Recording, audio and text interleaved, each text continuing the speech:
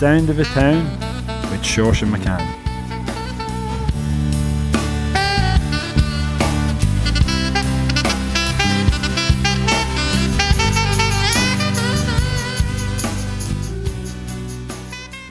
Hello and welcome along to another edition of Sound of a Town with me, Saoirse McCann, and this week I am delighted to be joined by Mr. Joey Edwards.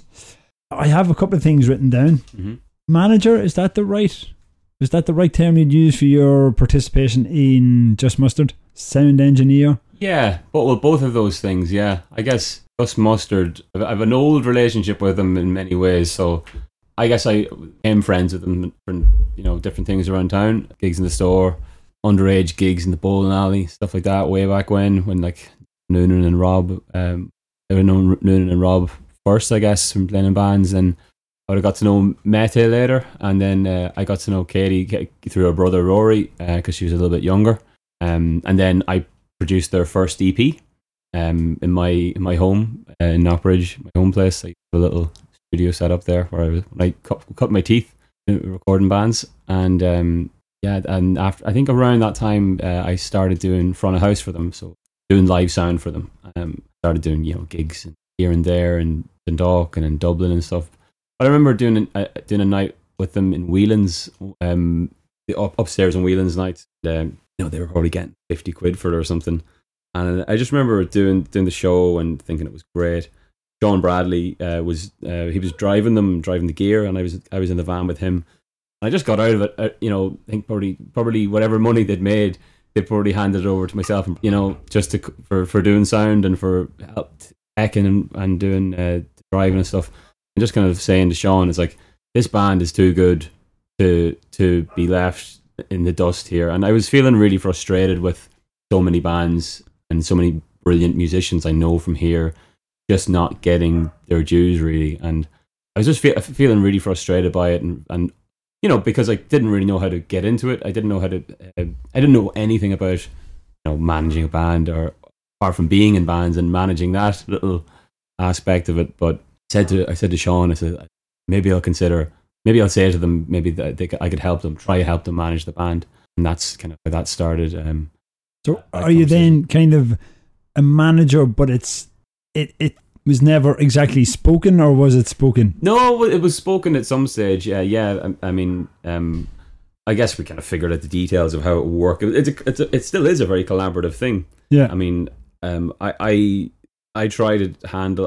Nowadays I'm quite lucky in the sense that I have a co-manager on Just Mustard, a lady called Molly O'Brien. She's based in London, so we co-manage the band. But we co-manage the band with the band, in my opinion, because they are their band. It's always been their band, and I've always maintained that that's the most important thing. Is like what they say goes, because it's their vision, it's their baby, Yeah. So we're facilitating and helping with that. Right. So that's the Just Mustard aspect of what you do. Mm-hmm. So on the other many things you have going on, there's Pizza Pizza Records. Yeah. Pizza Pizza Records started roughly around the same time I started managing Just Mustard. We started it in 2018, January 2018. We had a launch show in the Spirit Store. Basically like a fundraiser, because our whole thing was it was myself and Shane Byrne and Conal McIntyre and all Just Mustard, and Shane Clark from Elephant, Aoife Ward and Larry with myself and David. We all started Pizza Pizza Records together, essentially, as a collective and a cooperative thing. Basically, like I said, the whole thing being feeling frustrated that we can't do anything outside of Dundalk. Even trying to get to Dublin is a stretch. So the whole idea being, this is a birds of a feather, all ships rise together situation. So that was how that started, and it's been going for over 5 years now, and it's been growing. And the first record we put out was Just Mustard's Wednesday, and it's seems to be doing quite well. Yeah, it was a good one to start with. Good one to start with, yeah. And then the other string to your bow is that you're actually a musician yourself. Yeah. Is Larry still an ongoing thing, or? Oh yeah, definitely. Like, I mean, I'm primarily a musician, I guess. I've been playing guitar for over 20 years now, and I pick up the guitar every day. I write songs every day. Larry's still very much an important thing in my head.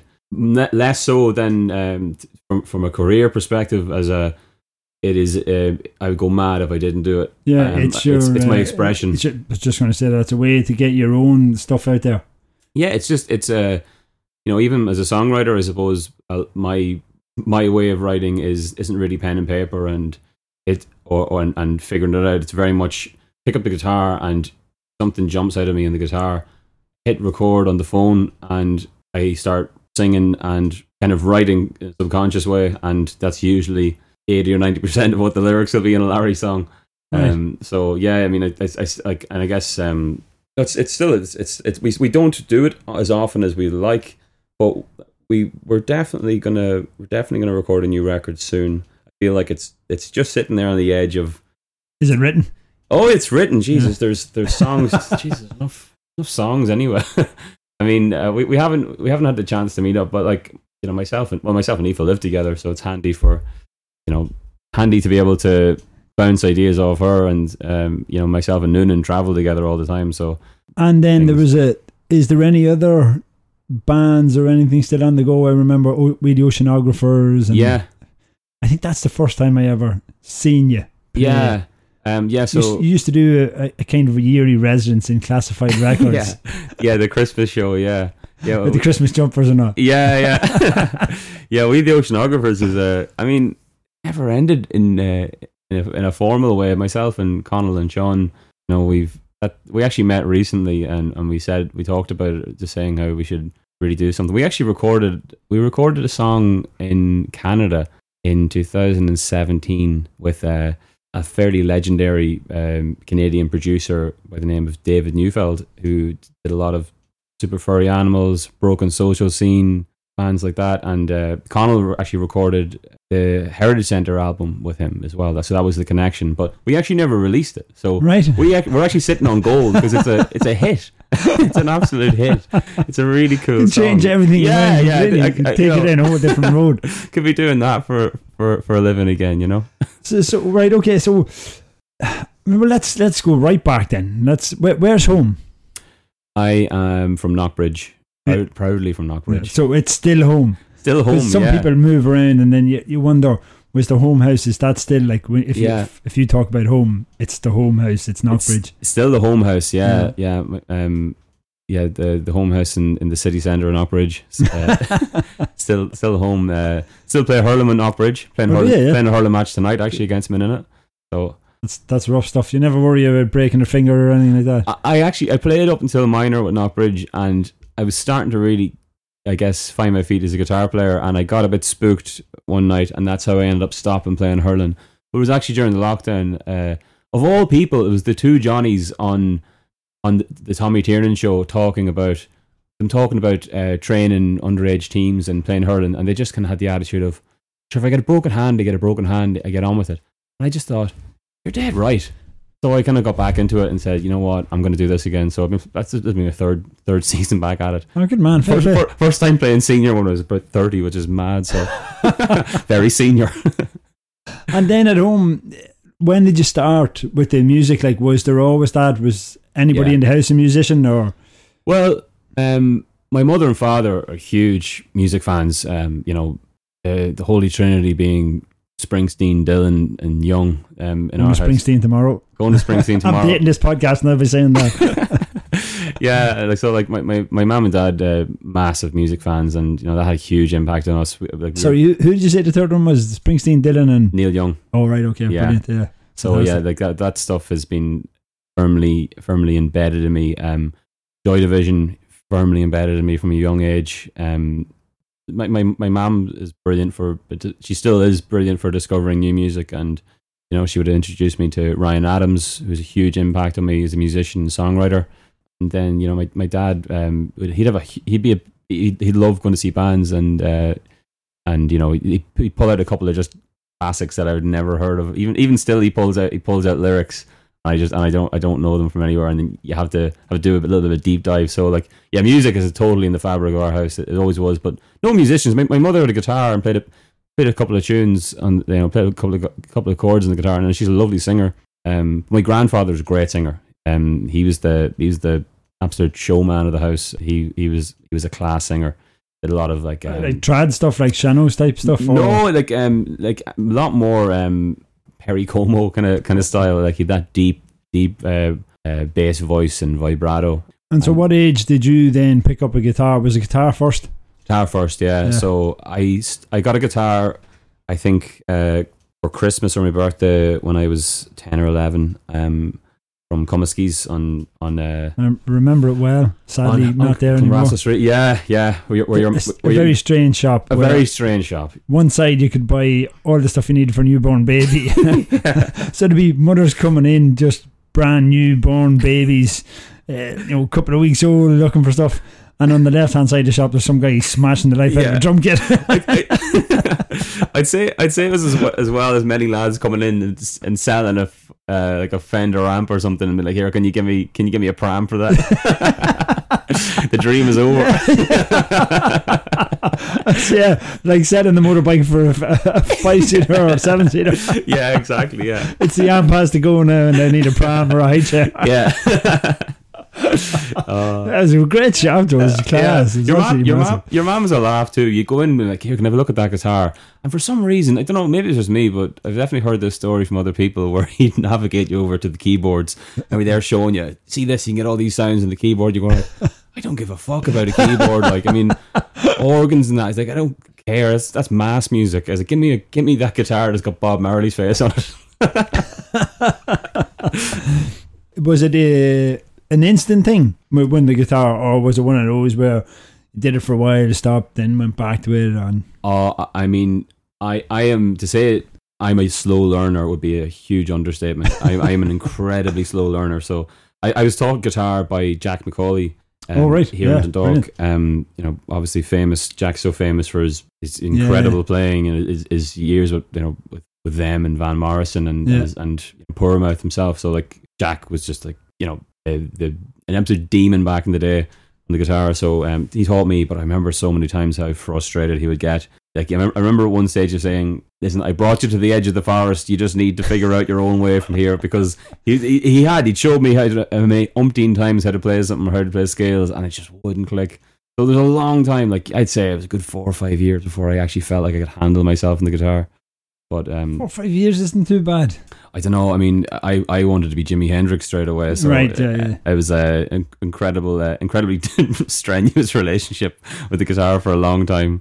But I mean, I don't know. I stuck with it, I guess, all in all. But it wasn't until I started playing bands that's when it really kicked in. That was my next question then. How did that come about? When was the first kind of group session or live performance? I don't necessarily mean at a big gig or something, but I mean like where you actually played with other people and in front of other people. I played the Spirit Store. Actually, it was probably my first gig. Right, not a bad miss. Yeah, it was actually what Jack organised. It was like his students. He had like a Christmas concert for all the guitar players. So I probably played with a bunch of people, and it was my first time in the Spirit Store. I was probably about 13 or something, Sunday afternoon.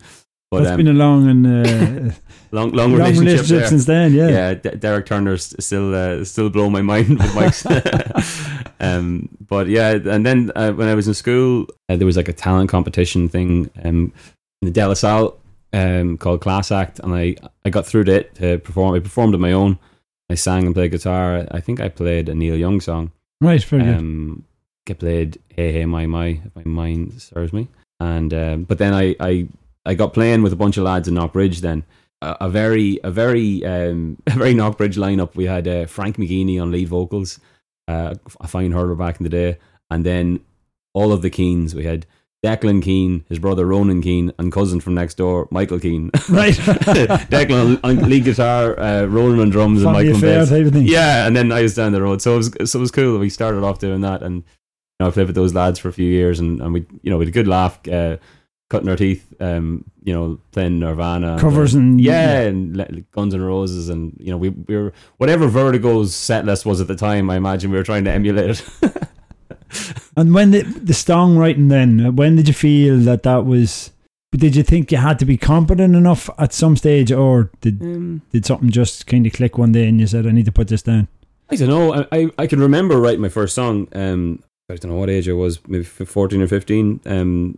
I got this really basic €1 mic or something in a charity shop or a Euro shop or something, and plugged it at whatever computer we had, figured out how to get that going, got some sort of pirated software, Sony something, I forget what it was, my friend Neil gave me, and I started, there was a tape deck in the house too, and I used to plug the thing in and bounce like a guitar and vocal or whatever onto it, and then try bounce drums onto it, then bounce lead guitar onto it, and try and crush it completely. So I was kind of got into songwriting and recording roughly around the same time, I guess, or getting interested in it at least. I don't know. I guess all of the songwriters I was listening to at that time, like Springsteen, Neil Young, Bob Dylan, very much of that kind of thing. So I was there trying to learn everything at once too. I was trying to learn the guitar, lead guitar, piano, drums, bass. I was trying to do it all and being very bad at it, being bad at all of them at once. Trying to be Prince. Yeah, exactly.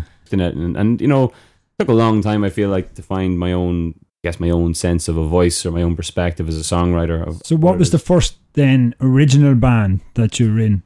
And were they predominantly your songs, or was there a group? So the first original band I was in was with my sister Sarah, and the band was called Take the Money and Run. Right. And we would have, it was a bunch of us, different people, Danny Megan, Neil Dooley, Sarah, Sean Murray, and then later on Joe Furlong, who's now Joe's a very successful session musician in his own right now too. Plays with James Vincent McMorrow and travel all over the world playing bass. So it's, and then Danny actually was a session player himself for a while. So I mean they were, but in that band it was Sarah and Neil who were the principal songwriters, and then Joe and Danny did as well.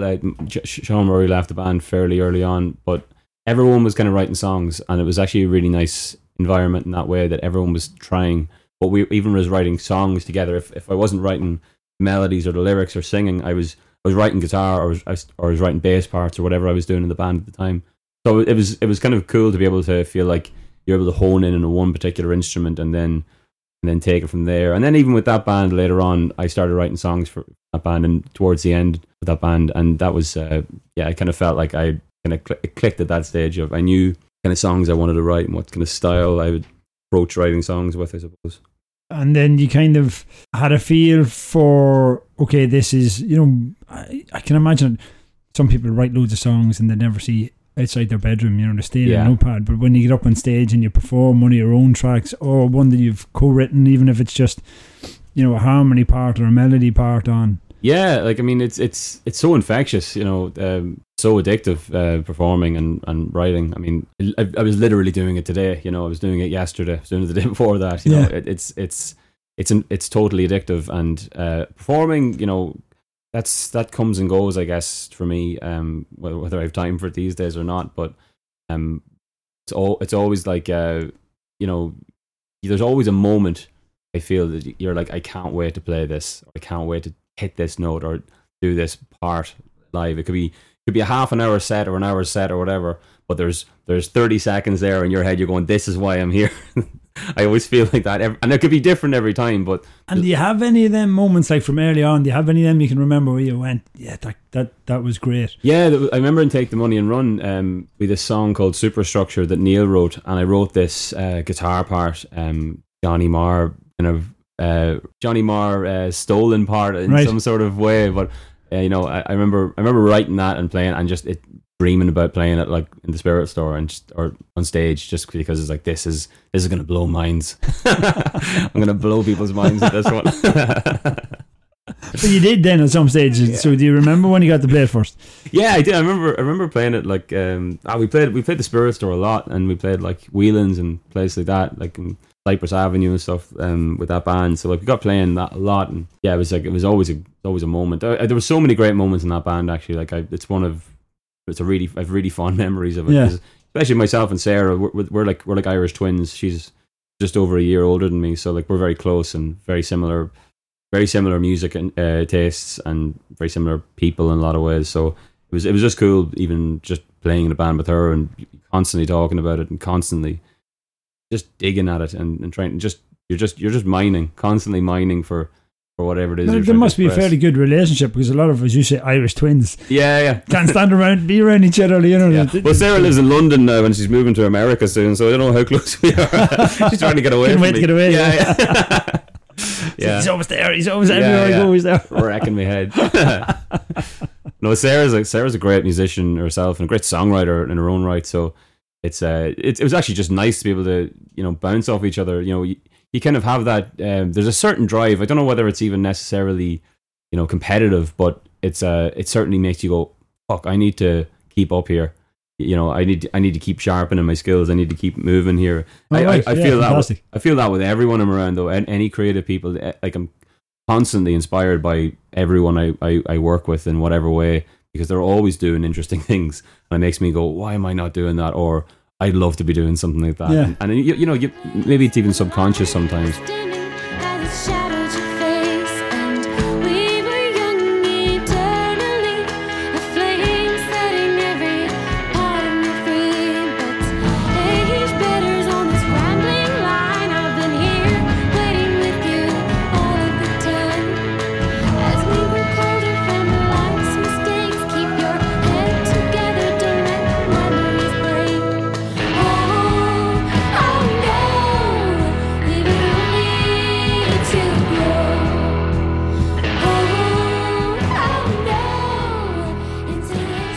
Was there other acts then, when you were around then at the start, that you felt, okay, yeah, look, these guys are doing, or was there more established acts, particularly around town, that you were watching and going, we need to be up in our game here, or wow, look what these guys are doing? Well, off the top of my head, you had the Flaws, you know, a band who were just ultimately successful, especially at that time. They were doing great stuff. They had a record deal, and they were putting out albums and packing out venues.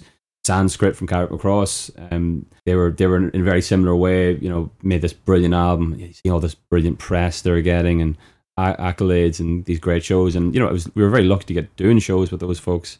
Then there was people probably more in our situation, I would say, is band The Blind Pilots, from around that era. You'd have had even around then like the Fontanelles. You know, all these amazing players. You know, I Fight Gandhi around that time. You know, there's a lot of folks, and then Heritage Centre. That's where I first met Connell. I just was blown away by Heritage Centre. I just thought that was just the coolest band. Their songs were untouchably good. There were so many musical references, that influences in that band, that I just never heard before. And you know, as I got to know Connell better, they started to uncover themselves. And you start seeing the Easter eggs here and there within his songwriting. Those were the folks that really kind of helped stir it along at that point. And was there then, so a lot of that would have been when you're still at school? Yeah, I was pretty young at that, so 16, 17, 18. So did you have then that kind of drive to kind of make this your career, or was it just kind of, well, we'll see what happens, it's kind of a hobby? You know, when you're they're asking you, you're doing your leaving and they're saying, what are you going to do with your life, type of thing. Well, was there a party going, well, actually I want to be a musician, or I want to be involved in the industry? Definitely. I was hell-bent on becoming a sound engineer, music producer from I was about 14. You said you went to the Della, did you? Yeah, I went to Della. So like, I remember going into Mr. O'Boyle in Careers Guidance saying I want to be a sound engineer, and he pulled out some dusty book saying like, right, here's what you need to be a sound engineer. And no harm to him, but it wasn't exactly the best advice. Like, you need to do physics and maths and stuff like that. And it's like, maybe music would be handy, actually. So, you know, maybe studying music would be helpful in that regard, as opposed to studying physics and maths, things that I'm not really great at. But then that's another string to your bow, that you did go on. You are a sound engineer. I am, yeah, but not from studying it or any of the rest of it, though. I studied. I did a degree in music in the end. Did you do it in DKIT? No, I did it in Maynooth. I actually wanted to do music technology. There was the only course at the time was in that I knew of anyway. It was in Maynooth, so I went to do that. Didn't get it, and then did music, which I think worked out well, because I ended up then just teaching myself how to record. Got a bit of gear. I got a mic or two, and I got a audio interface, and I learned how to use Pro Tools and all that stuff. And I just learned, and constantly talking to people. So have you never done a sound engineering kind of course? No, I didn't. Really? No, never. Derek Turner was brilliant to me. Darren Clark took me out on my first gigs. He was doing sound for Declan O'Rourke at the time.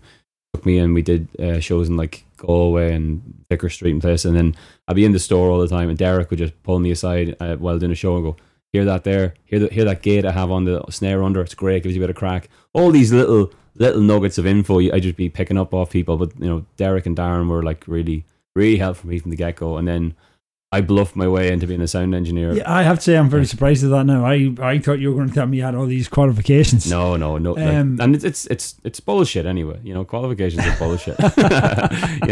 It's I can say that there's a couple of times, and very recently, where I was at the last Just Mustard gig where I was watching you as much as I was watching the band.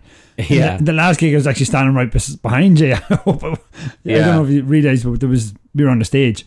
Or the raised area at the back. Yeah, that was a good one. Well, I hope you don't mind me saying this, but like your hands were shaking for most of it. You must have felt like you were as much involved in that performance. Yeah. Not to take away from obviously what the guys were doing on stage, but because of what you were trying to achieve then on that night. I was like at the start, especially, I was trembling. I don't think I've ever been nervous, not in years anyway. But I was nervous that night because this was, in a lot of ways, my idea, that 360 show of doing it, and I didn't really know entirely how we were going to do it whenever we went for it. But I had a good idea, and we all worked together on doing it. But there was aspects of it that we were literally going for it on the night, and it was a suck it and see situation. There was a lot going on. Yeah, and I was watching you, and it was like people could fly a spaceship with less controls than you were moving. Yeah, I didn't exactly make it easy for myself either on that night. But I mean, yeah, there's a great quote I heard in the last couple of years there's a great book I read called The Mixerman Diaries that really got me into wanting to be a music producer and sound engineer and all that stuff. And it's about a diary of this guy in LA recording a band and all the pitfalls and the disasters, and also some really nice insights. But the guy, there was a podcast or something I was listening to him on at one stage, and he said, mixing is neither a technical nor a linear process, but an artistic process. And I heard that, and it really spoke to me, because it's like, yeah, this is all, it's all feel, it's all texture about making it work. So just like a painter would be trying to add that kind of layer of texture to a painting to give depth, to produce emotion out of people. That's kind of what I feel my job as a mixer for, say, Just Mustard. Is I'm trying to take what they're doing, and I'm trying to force it in, I'm trying to take what they're doing and amplify it literally and figuratively. You're trying to project it out onto the crowd. Yeah, and I'm trying to project emotive aspects of what they're doing to the crowd to try and help deliver the message, what they're trying to get across. I watch TV to fall asleep, and I can't fly in my dreams, and I'm content with what I see in myself. I travel. I watch TV to fall asleep, and I can't fly in my dreams, and I'm content with what I see in myself. I travel.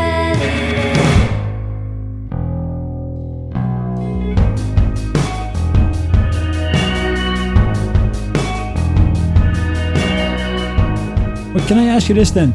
So when you go with them on their tour, just to stick to Just Mustard on the sound engineer thing for a minute, when you go with them on their tour, because I know there's one recently in America, but even here, like I was in, it's one of my favourite venues, can't think of the name, the Grand Social. Oh yeah. One time at your gig, and you're on the desk. Yeah.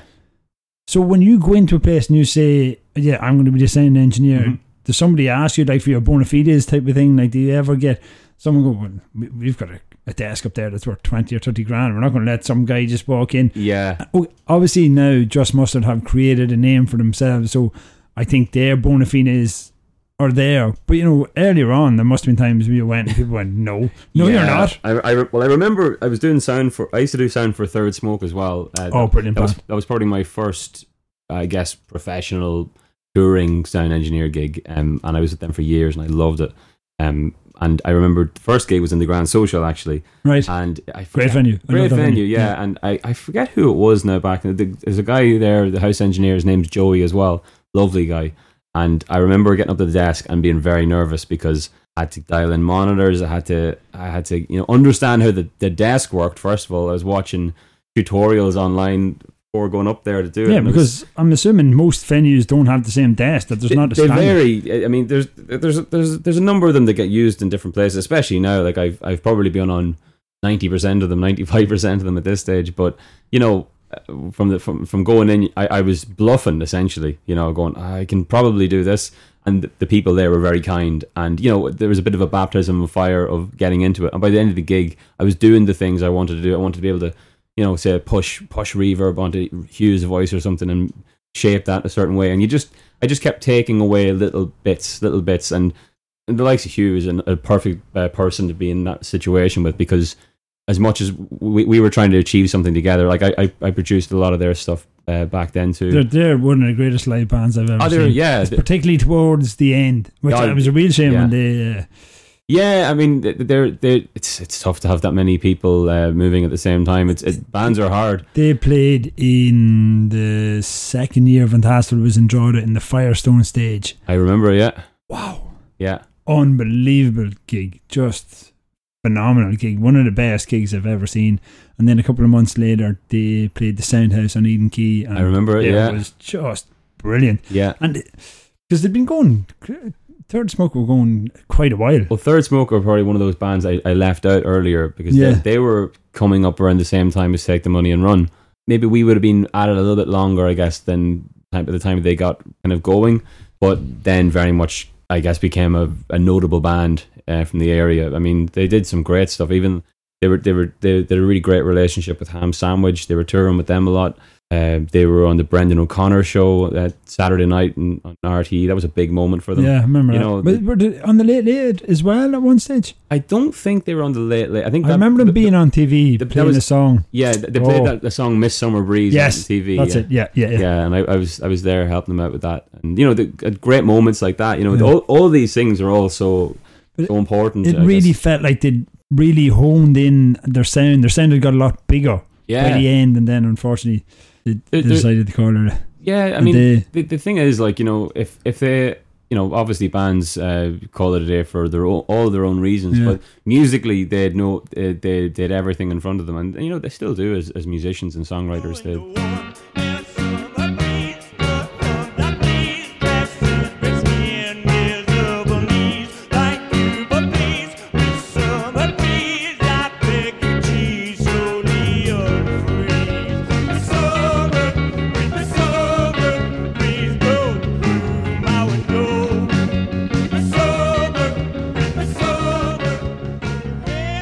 So getting back to then the sound engineering. So do you think now that that's kind of, I don't want to say perfected, but that you've honed, you've earned your stripes? Yeah, I mean, to a degree, I guess I have. It's not that there's nothing I can't.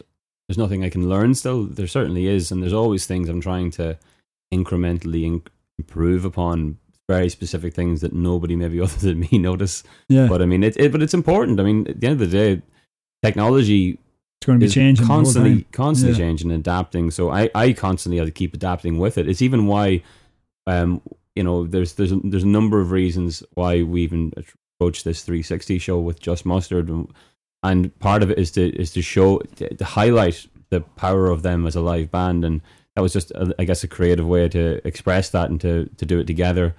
That's something maybe we'll continue doing. Maybe we'll vary or do something different. Can I ask you then a question that's probably not going to be too easy to answer, but the feeling that you get as a musician on stage as comparison to the guy in the sound booth working some of the buttons, watching the audience's reaction to the band that you're looking directly at, what's the difference? Is that, maybe that's too difficult to answer? No, it's not. I mean, it's actually not that difficult to answer. It's very similar for me. I consider myself, when I'm mixing, I am performing. Yeah, I'm performing on this desk, and that is, if I don't perform well, it's going to have an impact on how the audience receives it. So I take it very seriously, probably more seriously than some people, but I'm very dedicated to it as an engineer and as a mixer. But it's the same with like as a guitar player or as a singer. I'm constantly trying to improve upon my connection with those instruments and my connection with those songs, and to be able to try and express that in the best way possible for people to take it in. Because at the end of the day, music's all about connection. It's connecting with each other. All of these things, all of these emotions, and all of these things that just flying around and bursting around. They're all, I think, they're so precious, and they happen in such quick moments and quick successions that they become just overwhelmingly magical things at times. You go to a show and you're blown away. Yeah, you're walking away and you're just on cloud nine. And you know what, that to me is the reason for doing it, and you know, from a performing perspective. So when it comes to being on stage or being at the sound booth, most of the time it's the same for me. I try to be into the same headspace at least. Right. I try to treat them as the same. So then, can we talk then? We take a parallel step then and talk about Pizza Pizza Records. Yeah. And how that came about, and more so why that came about. Mm. And if we even just a little bit further before you go on to the formation of it, what did you feel was missing in the industry as a group of recording artists bobbing around Dundalk at the time, that you felt we're going to have to start our own label here? Yeah, well, there was a couple of things, I guess. So Shane Byrne was a huge driving part of it. He, like a lot of us, like obsessed with vinyl records, collecting vinyl and spinning vinyl. So we all wanted to be able to do that. Wouldn't it be amazing if we had Dundalk bands, we were able to put out vinyl that you could buy and play and stuff? That was just a bit of a pipe dream at the start. And then I guess the thing that I guess I empathize most with is the fact that the frustration as a musician and as a recording artist and a songwriter and all these things, and not feeling like you're being taken seriously and not feeling like you're going anywhere. And it, you know, and what I mean by that is it felt like everything at the time was just revolved around Dublin and Dublin bands, especially in Ireland, and you know, and it felt like we're being I don't know, disrespected here, or we're not being taken seriously. You know, that was a common thread, I think, amongst most artists in the area. So was it like there's a club and you're not invited type of thing? Is that the way you felt, or was it more? Or, I keep having to knock all these doors. It just felt like we had to. Kind of sick of knocking doors. Sick of knocking doors and kicking down doors. Yeah, it's like let's maybe do something different. Try to do that together with people. I guess it was people with specifically similar minds and interests to do it. You know, there's an aspect of feeling like we kind of we're all on the same page what we wanted to try and achieve. Yeah, and that was the kind of the key reason for it. I just heard a thing today, just kind of, it's the same but slightly different. You were talking there about wouldn't it be great to put out the stuff on vinyl, right? And I think the quote was there's something like 300 times more music being released at the moment than there was in, say, 30 years ago. Because back then you were pretty much reliant on a record label signing you. Now everybody's can get like a USB mic set up or a home set up, record and put it up on Spotify or Tidal or whatever. But how do you not get lost in the noise? Is what, you know, the question I'm asking. Whereas you guys were saying, well, wouldn't it be great to have it on vinyl where it's out there and it's not just a computer file or another stream on the internet? Is there a point where the amount of stuff, and I think it's great because you can find all kinds of new music, you can also find a whole load of rubbish. Has it gone too far? Is it tipping the edge? Because most bands now are putting their stuff out on vinyl in the last couple of years. You guys were kind of pre that.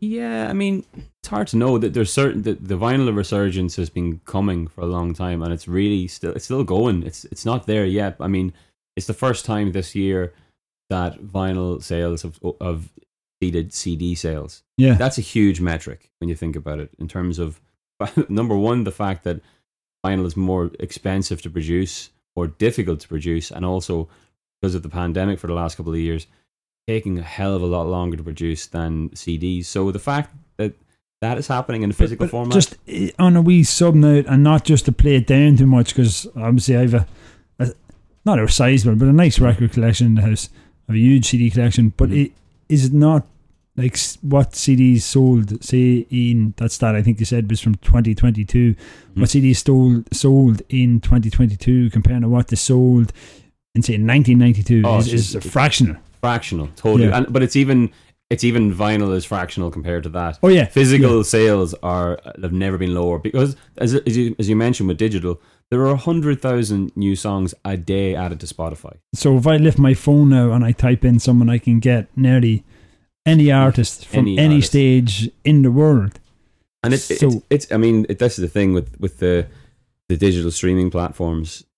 You know, you have certain people who have gone against them. You've got, off the top of my head, the big one being Neil Young, pulling his music from Spotify for various reasons. But I guess the reason is irrelevant to a degree. It's the fact that at the end of the day, he wasn't really getting paid for what he was doing. At least when you have some sort of control over selling a physical artifact of your work, you're able to see a direct financial return on it. And that is important. That's important not only for your wallet, but it's important for your I don't know, your self-esteem and your validity in what you're doing. Yeah. You see that and you go, people actually want this, as opposed to you can look at numbers and metrics and these things with digital streaming. They don't really mean anything. If someone comes up and shakes your hand at the end of a gig and says, "That was fantastic, can I have your record, please?" And there's £25 or £30 into your hand. That's an amazing feeling. Like that cannot be reproduced. Yeah, you know, yeah. like it's mad. Like if there's tracks Just Mustard have that exceed 1 million plays on Spotify. That's quite amazing. But it's also like it's also, I don't know, I feel quite indifferent to that as well, as I think the lads do to a degree too. It's certainly not the be all and end all. So getting back then to the Pizza thing, you said there that Shane Byrne was an avid vinyl collector, and you were thinking this would be great. But I'm sure, there must have been times you went, "Oh, is this worth the hassle? Is it not just easier just to, spend an hour and upload this to all the different streaming sites and put it up and put links on our Facebook and our Twitter and all, and then that's it done," as opposed to...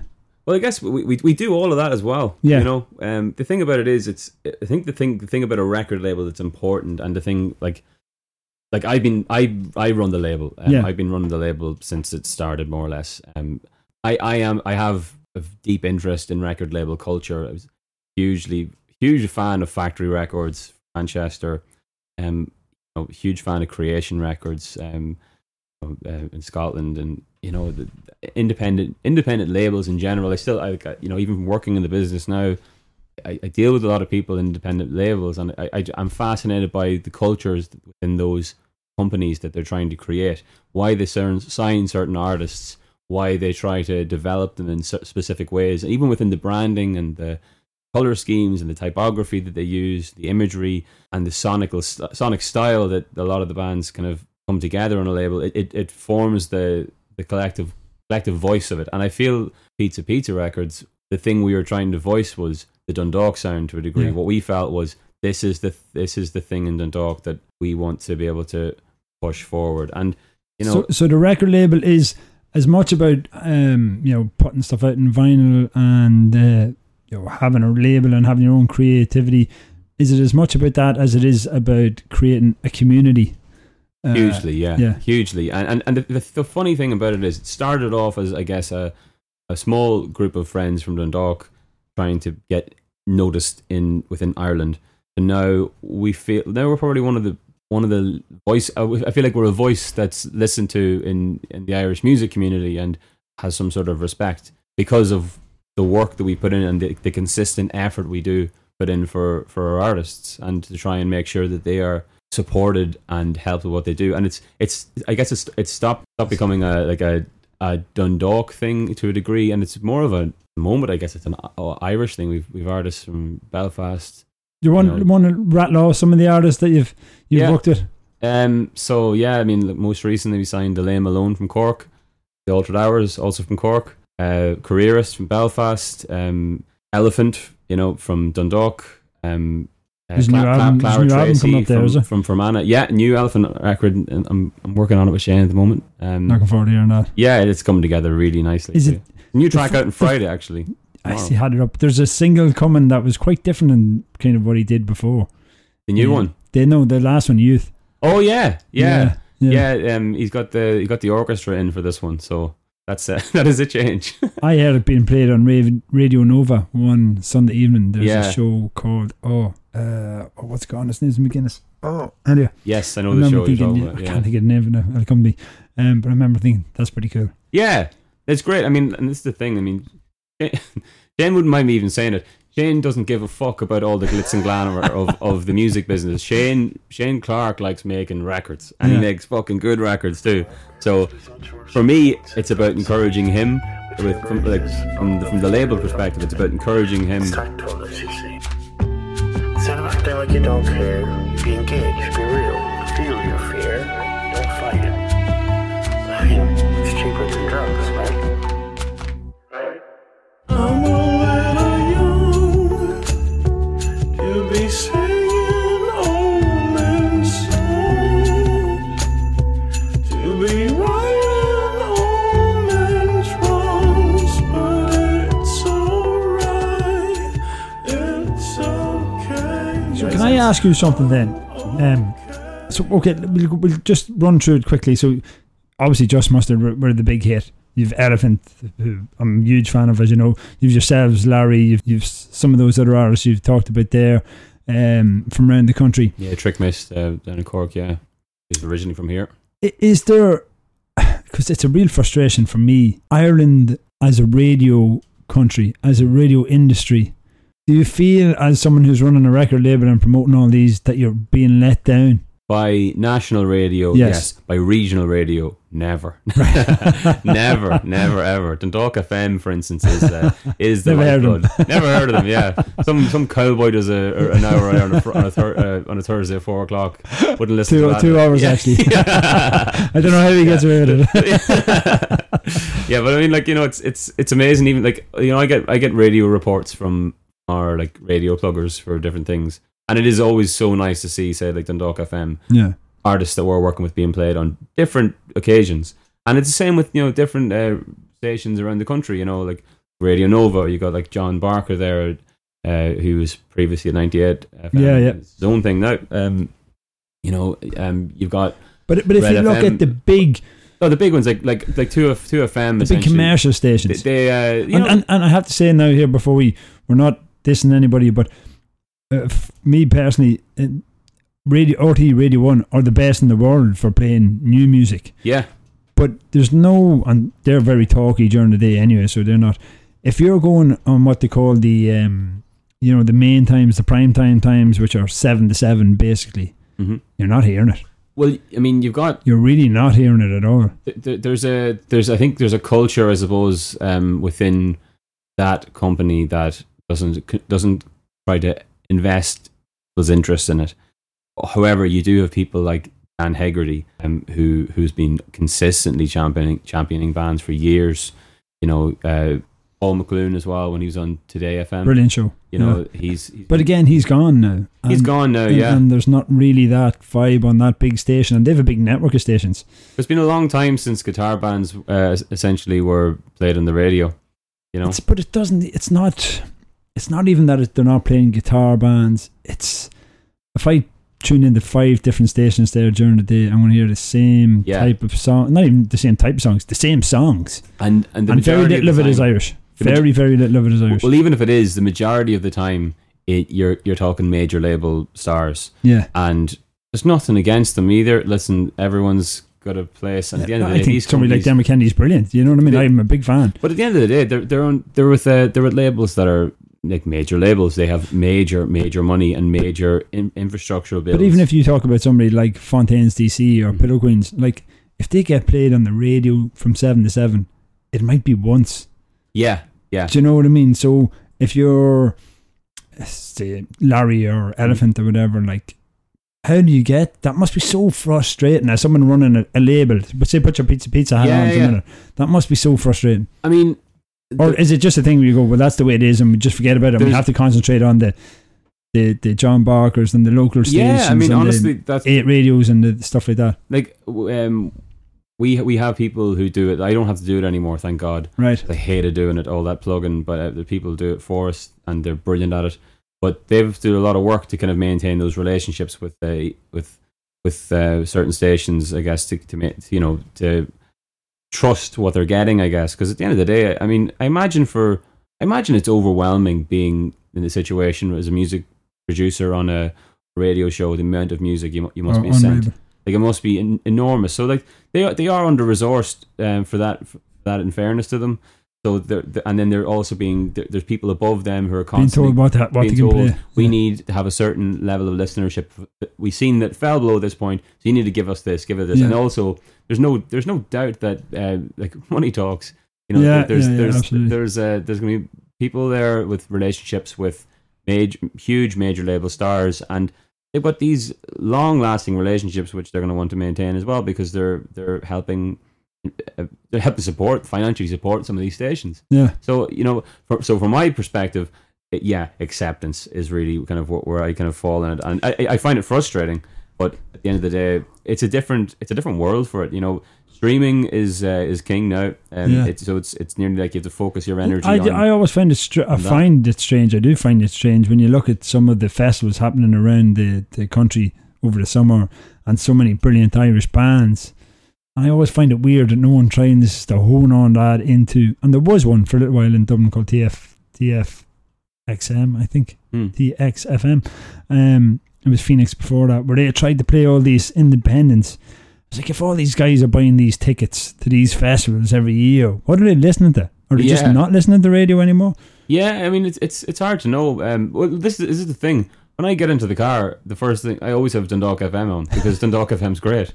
It's that easy though. Like, I wouldn't listen to Today FM. I wouldn't listen to Pat Kenny moaning. I wouldn't listen to RTE. I'm listening to Dundalk FM because, number one, it's gas. The lads on the radio in Dundalk are class. The ads are class as well. You know, I can quote a number of them off the top of my head. Terry Kelly. Terry Kelly's ads are absolute gold. They just warm your heart. But I mean, that's the thing. It's like, that is community radio. Actually, there's like myself, mad into music, working music and all. I'm going straight to Dundalk FM every time I get into the car. I'm not sticking on Spotify. I'm going to Dundalk FM. And that's the God's honest truth. Yeah, you wouldn't know what you're going to hear. You don't know what you're going to hear. It's great. I mean, you know, all the DJs have their own style as well. It's class. But it's like, I think even I talk to most folks I know, like musicians especially. Everyone's the same. We all listen to Dundalk FM, and I think that's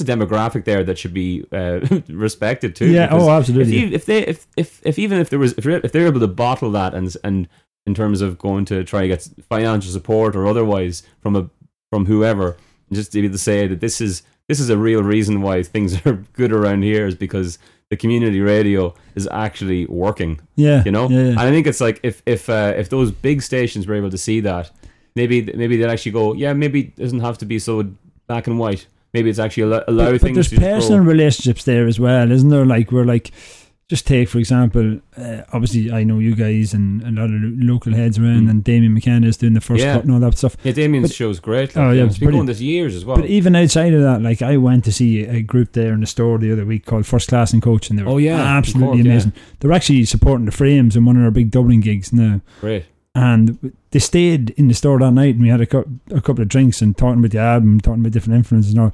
And so when I played them on the radio, I just put it up on Twitter and playing First Class and Coach, and like, they really, you know, they engage and they really appreciate it, and you kind of build up these, not relationships, but relationships. Yeah, sure. You know what I mean? Where, I don't know, that, in my opinion, doesn't seem to exist at the big commercial end of it. Yeah, it seems to me as if there's an element of it's performative, you know, as opposed to actually authentic. Yeah, which is sad, but you know, sometimes things need to be shit before they get better. Yeah, and maybe that's what's going to happen. I don't know, but but so then the pizza thing, that's obviously going from strength to strength. Yeah. It's I mean, you know, it's weird how it goes. Like, I never thought I'd be a music manager. I know that much. Yeah. I did always want to be involved in a label. That was like from being in bands and stuff from a young age. There was always something there quite appealing to me about a label. It just seemed label culture just seemed cool to me. There's bands that are with certain labels for years and years, and just have great track records, and I think it's something nice. Labels like Rough Trade, labels like that Just Mustard on, like Partisan. Like these labels they've built something incredibly interesting, and a lot of the time when you talk to the people involved, they're very interesting people as well. Yeah. So, and it's because their heart is really in what they're doing. So, I don't know. I guess it's I kind of knew going into it personally that my heart was in it. So, and it still is. So, whenever you're working at something, and you're enjoying it, it doesn't really feel like work a lot of the time. I wanna taste, I wanna eat, I wanna run, I wanna be a cocker spaniel. It's true, not me. You're cool, I'm free.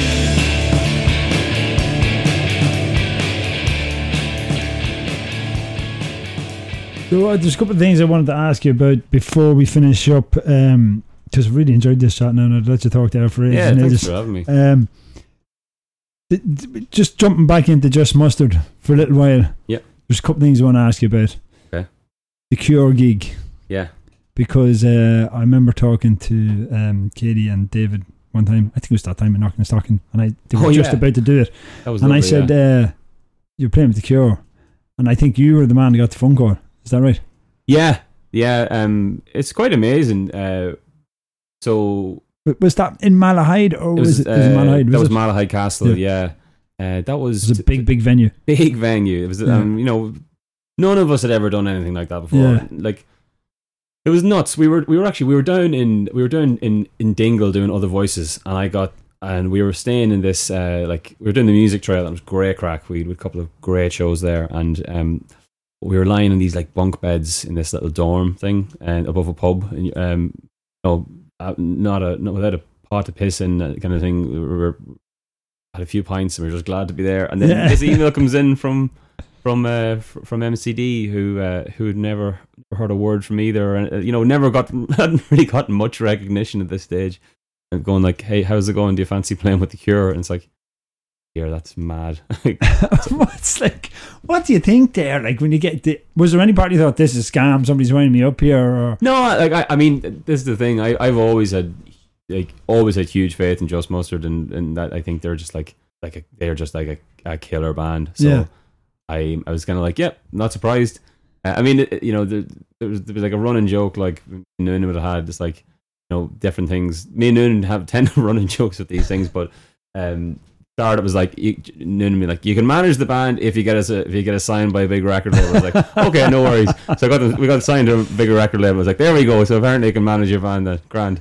So then this came in. It's like, see, it's all. This was before all that happened. So I was like, see, everything's coming. Everything's coming up roses. Everything's coming up roses. I told you. That was amazing. Yeah, that was an amazing thing to happen. But as you say, like, that was kind of your first interaction with MCD. Yeah. So it's nice, you didn't get asked to play a smaller venue or do some kind of festival slot, or it'd be harder to find. It'd be hard to find a bigger one. Yeah, no, that's what I'm saying. So you just get thrown in like, this is here. Yeah, and like do you have any idea where that came from or how that came about? I know exactly how it happened. So there was a fella who was our rep at MCD at the time called Jack Price, and Jack's moved on. He works in football, and I think he's a football agent or something now. Right, lovely chap. And he basically loved the band, and there was essentially and he was a very junior guy at MCD at the time, and there was essentially a list of people they were Robert Smith himself, who manages himself still. Yeah.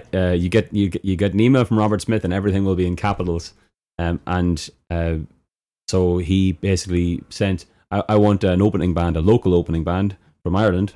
Can you send me some music? He will listen to everything. So he literally listened to everything and went, I want Just Mustard. So you were handpicked. They were handpicked by Robert Smith. By Robert himself. So that's fantastic. Going forward, will you keep being performing yourself? Will you keep songwriting, performing?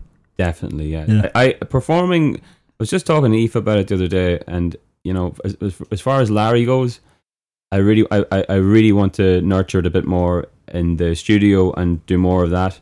And when it comes to performing with Larry, I want to be a lot more specific and a lot more maybe even picky with it than maybe even we have been in the past. And we do it, and we're going to do it very intentionally and really, really stick the back into it. So I'm looking forward to that. It feels like a very optimistic. I feel very optimistic about it at the moment. Great, I look forward to seeing that then. Yeah, actually, I really like that style that you had going on there as the 3-piece. Yeah. And then obviously with Just Mustard, that could go anywhere at this stage. Like it's all going in the right direction as far as I can see. Yeah, we have a big summer of festivals ahead of us. And then the Pizza record things, the way you spoke about that there, that looks like that might be your. Have you found a home there? Have you found something that you can't wait to get your teeth into all the time? Yeah, constantly. I get sent music every day from people. Yeah, and I listen to all of it. I mean, and sometimes, usually it'd be a case of I already know if I want to sign someone. And I'll get in touch with them, and we'll do it that way. That's how we ended up signing Clara Tracy.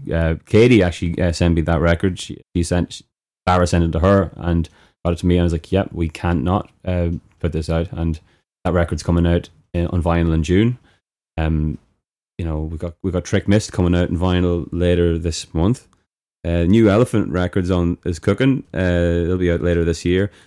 You might even see a Larry record out this year. You never know. You never know. And then Elaine Malone's record as well. There's always stuff, and there will be more stuff. There's no doubt. But there's an incredible wealth of bands and songwriters in this country, and there always has been. So as long as I'm sucking air, I'm gonna keep. Yeah, well, it sounds like you're going to be a busy man over the next couple of years. So, listen, Joey, we'll leave it there. Thank you so much for coming in. I really enjoyed this chat. Nice one, man. And look forward to seeing what you get up to in the next couple of years. But if you're talking there, you're going to be busy.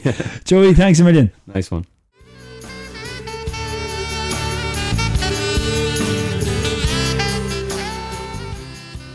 You've been listening to Sound of a Town with Shawsha McCann. This week's guest was Joey Edwards, manager and sound engineer with Just Mustard and head man at Pizza Pizza Records.